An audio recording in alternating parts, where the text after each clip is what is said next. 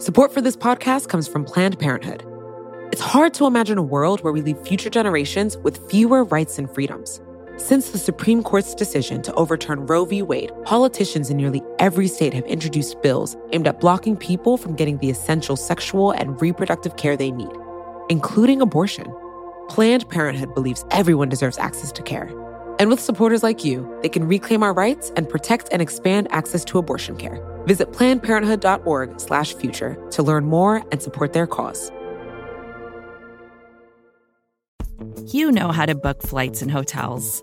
All you're missing is a tool to help you plan that unbelievable travel experience. That's why you need Viator. Book guided tours, excursions, and more in one place. There are over 300,000 travel experiences to choose from, so you can find something for everyone. And Viator offers free cancellation and 24/7 customer support for worry-free travel. Download the Viator app now and use code Viator10 for 10% off your first booking in the app. Find travel experiences for you. Do more with Viator. 2020 Explained.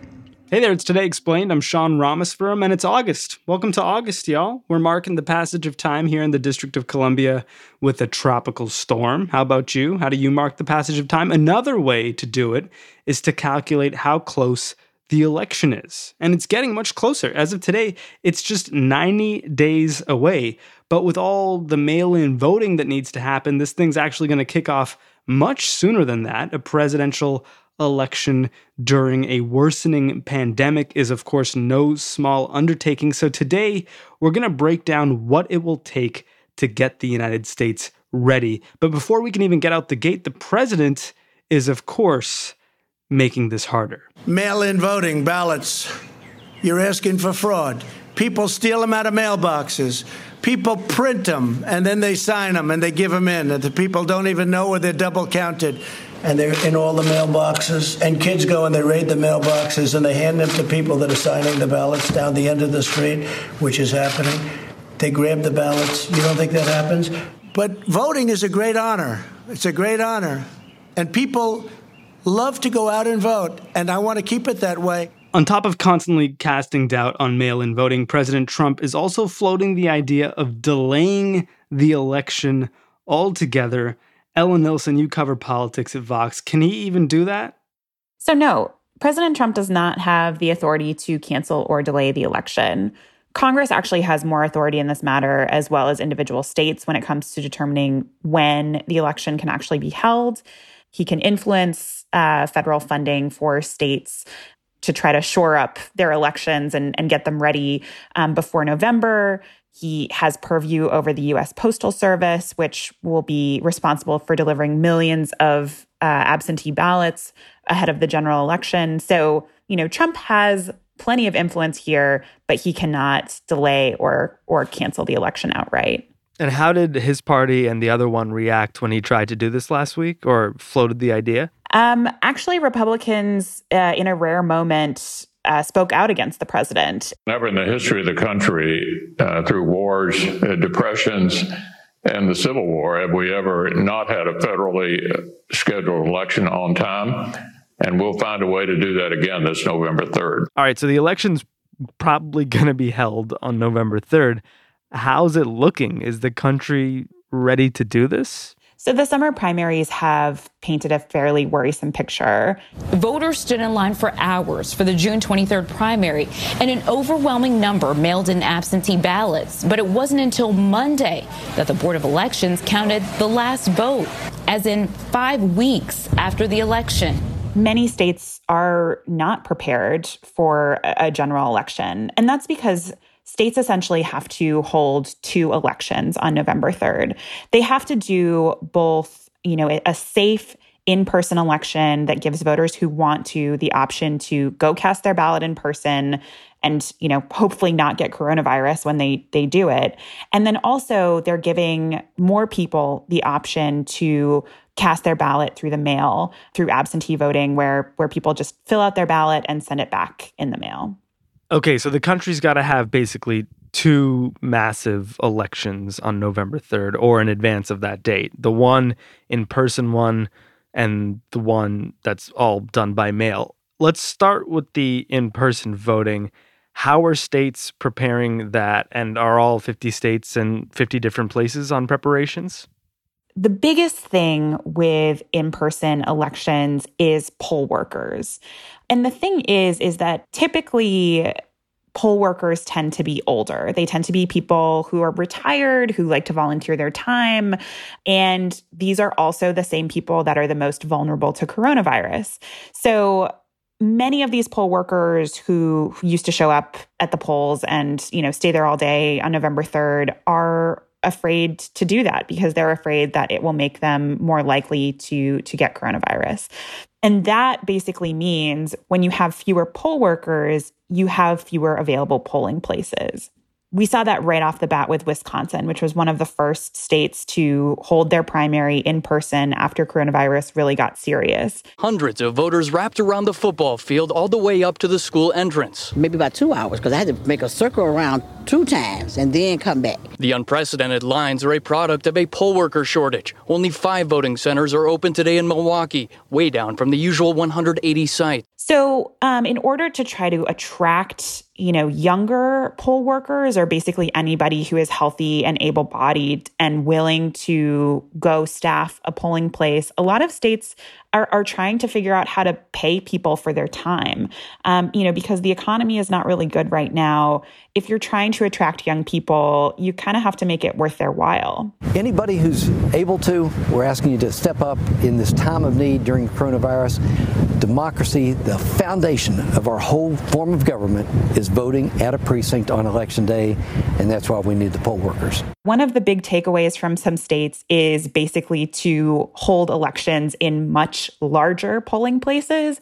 So we saw this in states like Kentucky, which basically had thousands of voters go through, like sports arenas rather than, a school gym. And essentially, they can space a lot more people out, but still kind of get people through and not have these massive lines around the block. Of course, the other way to avoid the massive lines is to vote early and to vote by mail. And the president's been tweeting about all these worries about fraudulent voting if people do vote by mail, but we've already debunked that on the show. How is the country preparing for vote by mail, and what are the biggest issues facing the country? States have to kind of ramp up their own capacity for vote by mail. And this is like things that are as simple as like contracting out to third-party contractors who literally are the ones who print the ballots and, print the instructions for how to vote by mail. They have to get those bids out early. They have to, in some cases, buy equipment to count the ballots because, one expert told me, it could take something like 500 people all day to open 1 million ballots. So, some cases, some states just need to get machines to do that more efficiently. And of course, before they even get counted, they got to make it through the USPS, which, as we've covered on the show, is having some issues. There's a lot going on with the Postal Service right now. But the biggest thing is that they have a new Postmaster General, a guy named Louis DeJoy, who was a former Trump donor. And the new postmaster is trying to do something that Republicans have long dreamed of, which is essentially cutting costs at the U.S. Postal Service. And the way that DeJoy is trying to do that is to change delivery times and processing times at the USPS. What's he changed? Before DeJoy came in and made these changes, basically the day's mail would all get processed in one day, even if that meant postal workers working overtime and processing, even beyond the end of their shifts. It was the goal of the USPS to get all of that mail processed and out and delivered, in the day and not have this backlog. When DeJoy came in, he basically said, when your shift ends, you go home and you don't stay overtime. You don't process the day's mail until it is completely done. You just leave it and you come back in the morning and then you pick up where you left off, essentially. And what's been the upshot of that change? The upshot is just a backlog, and it's a backlog that is getting worse. And it's also really worrisome as far as ballots are concerned, because essentially, each state tells you need to get your ballot postmarked in by this date. But now elections experts are saying, get your ballot in at least a week before your state tells you to, and even give it more time if you're able to. Get it in, 2 weeks or 3 weeks before. Give state officials enough time to get all these ballots and be able to process them. Because if you do everything right and you get your ballot in, by the deadline or get it postmarked by the deadline, the processing delays at the USPS are now bad enough that it could still just get stuck in the system and not get to your state or local elections officials by the time they need to get it. And if it doesn't get there on time, it could be discounted and your vote will just not get counted. Okay, so apart from having a president who's floating the idea of delaying the election altogether, we've got a global pandemic affecting people's willingness to volunteer at polling stations, to show up to polling stations. We've got a whole country grappling with adapting to vote by mail absentee ballots. And then at the USPS, which will process those ballots, we've got intentional slowdowns from a Trump donor who's been put in charge of everything. Yes. And the other worrisome thing behind all of this is just the lack of money from Congress at this point. So Congress right now is deliberating on another coronavirus package, but states and cities and towns desperately need additional federal aid, and state elections officials desperately need additional federal aid. They got some in the CARES package back in March, but many of those states have essentially used up that funding on their primaries, which many held over the summer, and they're staring down a potentially much bigger election with greater turnout in November, and they are running out of time and they're running out of money.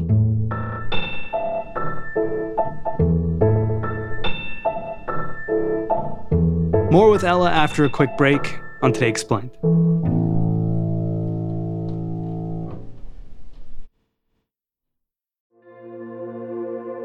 Support for this podcast comes from Planned Parenthood. Your body is your own. That's why Planned Parenthood is committed to ensuring that everyone has the information and resources they need to make their own decisions about their bodies, including abortion care. Today, lawmakers who oppose abortion are challenging Planned Parenthood. Affordable, high-quality basic health care for more than 2 million people is at stake. Planned Parenthood believes that health care is a basic human right. That's why they fight every day to push for common-sense policies that protect our right to control our own bodies. They also work tirelessly to oppose the onslaught of new policies aimed at interfering with personal decisions best left to patients and their doctors. They won't give up, and they won't back down. You can join Planned Parenthood in the fight to help make sure that the next generation can decide their own futures. The organization needs your support now more than ever. With supporters like you, they can reclaim our rights and protect and expand access to abortion care. Visit PlannedParenthood.org/future to learn more and support their cause. Support for this show comes from Slack. You're a growing business and you can't afford to slow down. If anything, you could probably use a few more hours in the day. That's why the most successful growing businesses are working together in Slack. Slack is where work happens, with all your people, data, and information in one AI-powered place. Start a call instantly in huddles and ditch cumbersome calendar invites. Or build an automation with Workflow Builder to take routine tasks off your plate. No coding required. Grow your business in Slack. Visit slack.com to get started. 2020. Ella, what's this actually going to look like on November 3rd? Will so much of the country have already voted? Will we have results that night? Is this going to take weeks? Hopefully the Supreme Court doesn't have to step in. I mean, I have absolutely no idea what to expect on November 3rd, but I think that we should all, especially we in the media, prepare ourselves for the scenario that we very well may not know who won the night of. And we might not know in the coming days. It could take a week. It could take 2 weeks to make sure that we get all of the absentee votes counted and verified before they can actually declare a winner. You know, so many years I've been watching elections, and they say the projected winner or the winner of the election. I don't want to see that take place in a week after November 3rd or a month or, frankly, with litigation and everything else that can happen, years, or you never even know who won the election. And considering his track record, we can expect that the president might not help the process of encouraging the nation to be patient with the results. What's the worst case scenario here? So the worst case scenario is an election that is too close to call. Basically, you know, if either Trump or Biden wins in a blowout and, it is decisive and we know who the winner is, that takes a lot of the uncertainty out. But if we have a situation where it's like the 2000 election, Bush v. Gore, where we really don't know, there's a lot of uncertainty about who just won the election because some states are too close to call, important states like Florida or Pennsylvania, then that gives both sides an opening to try to, say that they won. And that is what election experts say is really the disaster scenario. Because what happens? The fight for the presidency becomes much bigger than a fight between two guys. It's like the whole country is going to be at each other's necks, or what? And it also gives people an opening to argue that the electoral process itself wasn't legitimate and the outcome is not legitimate. And if people, especially in our hyper-polarized country, fundamentally cannot accept that an election outcome is legitimate and that leads to perhaps not a peaceful transfer of power or things that are sort of the hallmark of American democracy, that is where you really have a crisis of democracy on your hands, essentially. And in that case, it might, once again lead to the Supreme Court having to step in? That is a possible scenario, but election experts are also just concerned that, whoever the loser is fundamentally does not accept that they lost, and their supporters never accept that they lost. And that just has really concerning implications for, belief in the democratic process as well. Okay, so to avoid that, we have to hope for a blowout. Yes. We haven't talked about hacking. Is that going to be a major concern here too? I mean, we're coming off the 2016 election. How much have we secured ourselves from, say, Russian interference? I mean, that is definitely still a concern. I feel like now it is a concern that has kind of fallen a bit to the wayside because all of these other concerns are so much more immediate and just sort of like right in our faces. But one expert that I talked to, Nate Persily from Stanford, recently wrote, "It is a sign of our through the looking glass times that I can now be nostalgic for the moment when all we needed to fear was foreign takeover of the U.S. electoral system or widespread voter-targeted disinformation." And that's like kind of a shocking statement. Those fears are definitely still there. I mean, Congress has not passed any significant funding to, really secure the U.S. election system from hacking or targeting by foreign operatives. But right now, the most pressing concerns are literally just, can states hold this election safely, and can we just get this done? And what's the answer? I mean, we're sitting here in early August talking about all of these issues that we can see coming. Are states taking this seriously? Is Congress taking this seriously? States are definitely taking it seriously, and they're trying to gear up as much as they possibly can. But I think if you talk to state election officials, they say that they really do need more help from Congress. And the other big piece of this, I think, is just public education. People are starting to hear about the problems with the post office and delivery times, but it's really, really important that people know that they can't just put their ballot in the mail on November 3rd. They need to put it in at the end of October, potentially even. What do you think, Ella? Will we get it together by November 3rd? I have no idea. But I do think that people are kind of becoming aware of problems with delays and sort of starting to change how they are planning to vote accordingly. You know, we're in August right now, and we still have, oh my God, just like 3 months. We still have around 3 months to prepare. So people do have time. It's not like we're recording this the week before the election. I think that, you know, education is a really important piece. And the sooner that people get educated about what they need to do as citizens in order to get their vote in on time, the better.